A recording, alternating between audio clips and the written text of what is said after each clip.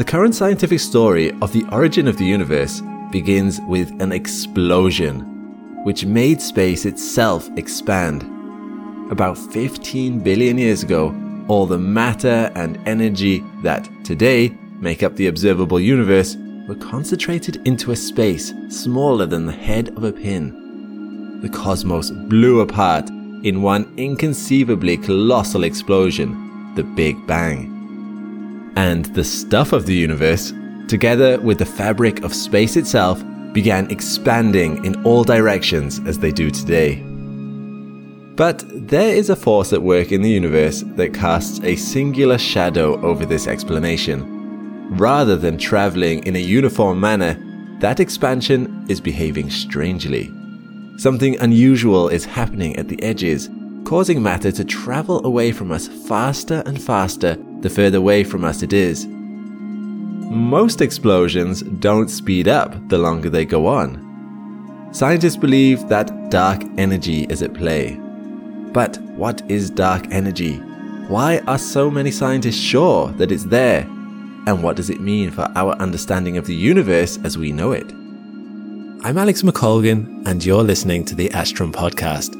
Join with me today as we uncover what we know of dark energy and explore some of the ways scientists are trying to understand it. Our universe is much more mysterious than it appears at first glance.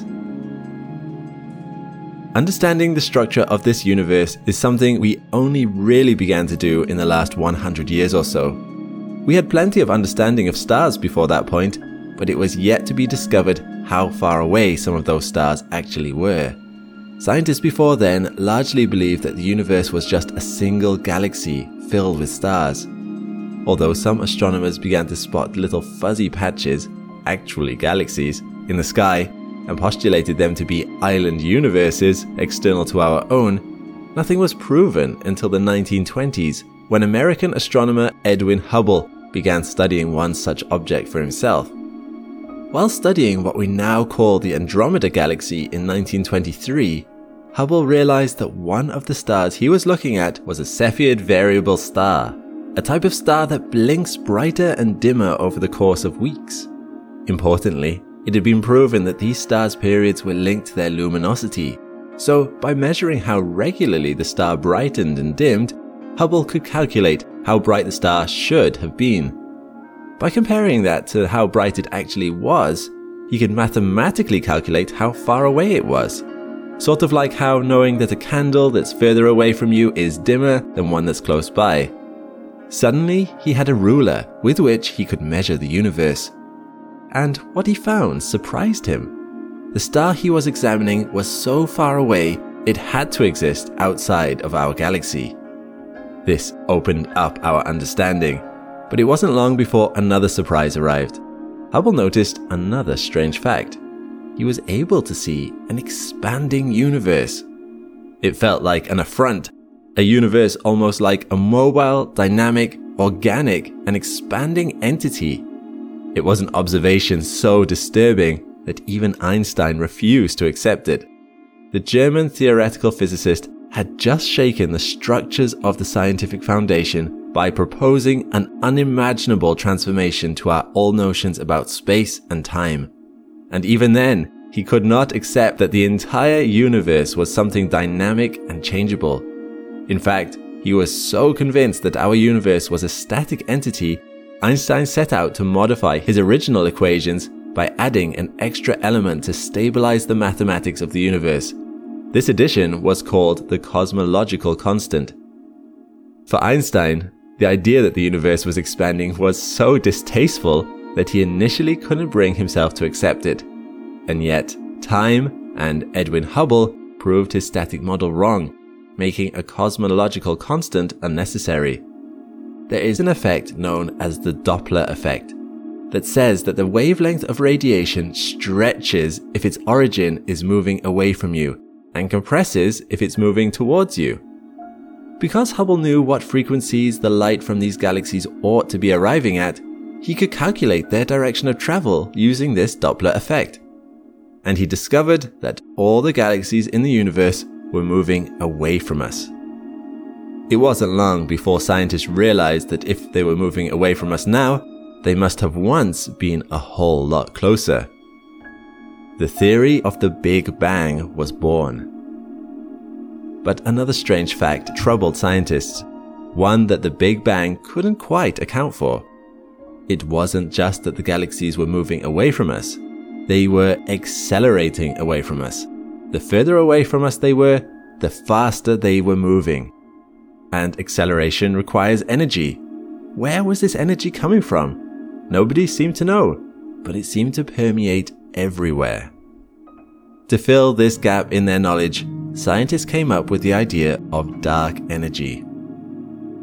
Applying general relativity to this expanding model universe and comparing it to the latest observational data, scientists realized that the particles we could see, known as baryonic matter, made up only 5% of the universe. Somewhere out there is a shortfall of 95%. It was the only thing that made sense. Matter was congregating strangely, as if something invisible with gravity was pulling it closer together. Scientists called this substance dark matter and attributed to it 27% of that mysterious 95% shortfall. But matter was also being pushed apart.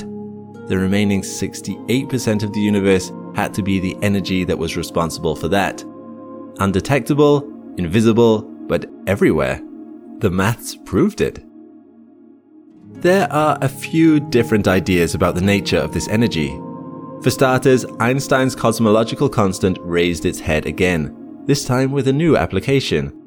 Einstein originally came up with the idea of such a constant as a way of perfectly counteracting gravity, a push to balance its pull, to ensure the universe neither expanded and contracted. But if you start with a bigger cosmological constant, you'd get a universe that tipped into constantly accelerating away from itself, just like we see in real life. Einstein hypothesized that empty space might not truly be nothing, but that it held energy, and it could and did create more of itself. This creation of space would create more energy, increasing the pushing power as time went on. It's unclear why space would have this property though. It was more a recognition that it seemed to than an explanation. To fill the gap, quantum mechanics stepped up to the plate. Scientists of this school hypothesized that perhaps virtual particles were to blame for this extra energy. Virtual particles are pairs of atoms that simply pop into existence as a quirk of the quantum wave function that exists everywhere. They don't stick around for long, as they meet and cancel each other out again. But in the moment before their annihilation, they could, conceivably, push against things, exerting force. This theory had some experimental evidence to back it up. There is some suggestion that virtual particles do in fact exist, at least in some form. But when scientists tried to work out how much energy such particles could create, if this was happening in the vacuum of space, their answer proved to be too large. And not just by a little, by about 120 zeros. When your answer is too big by 120 zeros, there's likely something wrong with your maths. Indeed, this answer got the dubious accolade as the worst theoretical prediction in the history of physics. The third main idea is that of a varying cosmological constant. So, not really a constant at all, but rather an adjusting field, like an electrical field or a gravitational field, that accounted for this repelling force throughout space. This force was called quintessence. And it might be the fifth fundamental force of existence, if it really does exist. The problem with this idea, however, is the same as the issue with the cosmological constant. There is no explanation as to why it exists. In short, this is still a very poorly understood field of study. More information would be needed before accurate conclusions can be drawn. Spotting something invisible is naturally hard. But studying dark energy through its impact on the universe around us is already underway. Different observatories are attempting this in different ways. BINGO, the Baryon Acoustic Oscillations from the Integrated Neural Gas Observations Telescope in Sao Paulo, Brazil, is a land-based radio telescope that intends to monitor the radiation given off by hydrogen atoms in the dark patches of space between galaxies, to see if there are any unusual distributions of matter that might point to the influence of dark energy. A curious fact about the universe is that matter clusters in waves. It is statistically more likely that there is a distance of around 500 million light-years between any two galaxies than any other number. It's thought that this is to do with ripples in the early universe right after the Big Bang that have coalesced into more solid forms of matter as the universe cooled, locking those ripples into place. Seeing the gaps between such ripples, even in the darkest corners of space, could be very instructive. However, if you really want to spot dark energy's hand over time and space, you need to go big. And it's for that purpose that ESA has just launched the Euclid Space Telescope.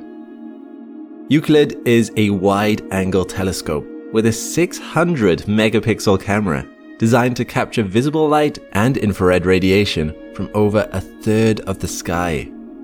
Euclid's mission is to survey this massive patch of sky with a level of detail and sharpness that's 4 times greater than previously achieved by ground-based telescopes. It wants to map everything, going back 10 billion years. The hope is that in so doing, it'll be possible to create a 3D map of the influence of dark energy, with the capacity to see how dark energy's influence has changed or remained constant over all that time. Euclid will also look at individual stars too, but its main objective is sheer volume. This way, the pattern of dark energy will hopefully emerge. Euclid launched on the 1st of July 2023 and has since arrived in its designated L2 Lagrange point. It has already started taking its first images, although these photos of starscapes and galaxies are only tests and do not represent the levels of fidelity Euclid will be able to manage once it has finished its tuning.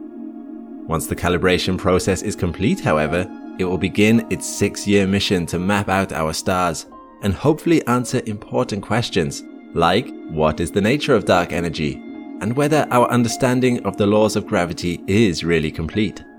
So, fingers crossed that this mission can shed some light on the mystery that is dark energy. For now though, this enigmatic force remains a mystery. It's only because of the universe's expansion that we are aware of it at all. It is otherwise undetectable. But as it makes up over 60% of all that exists in the universe, it must be around us all right now. It pushes on us, just as it pushes on every other galaxy. And slowly but surely, it forces all things apart.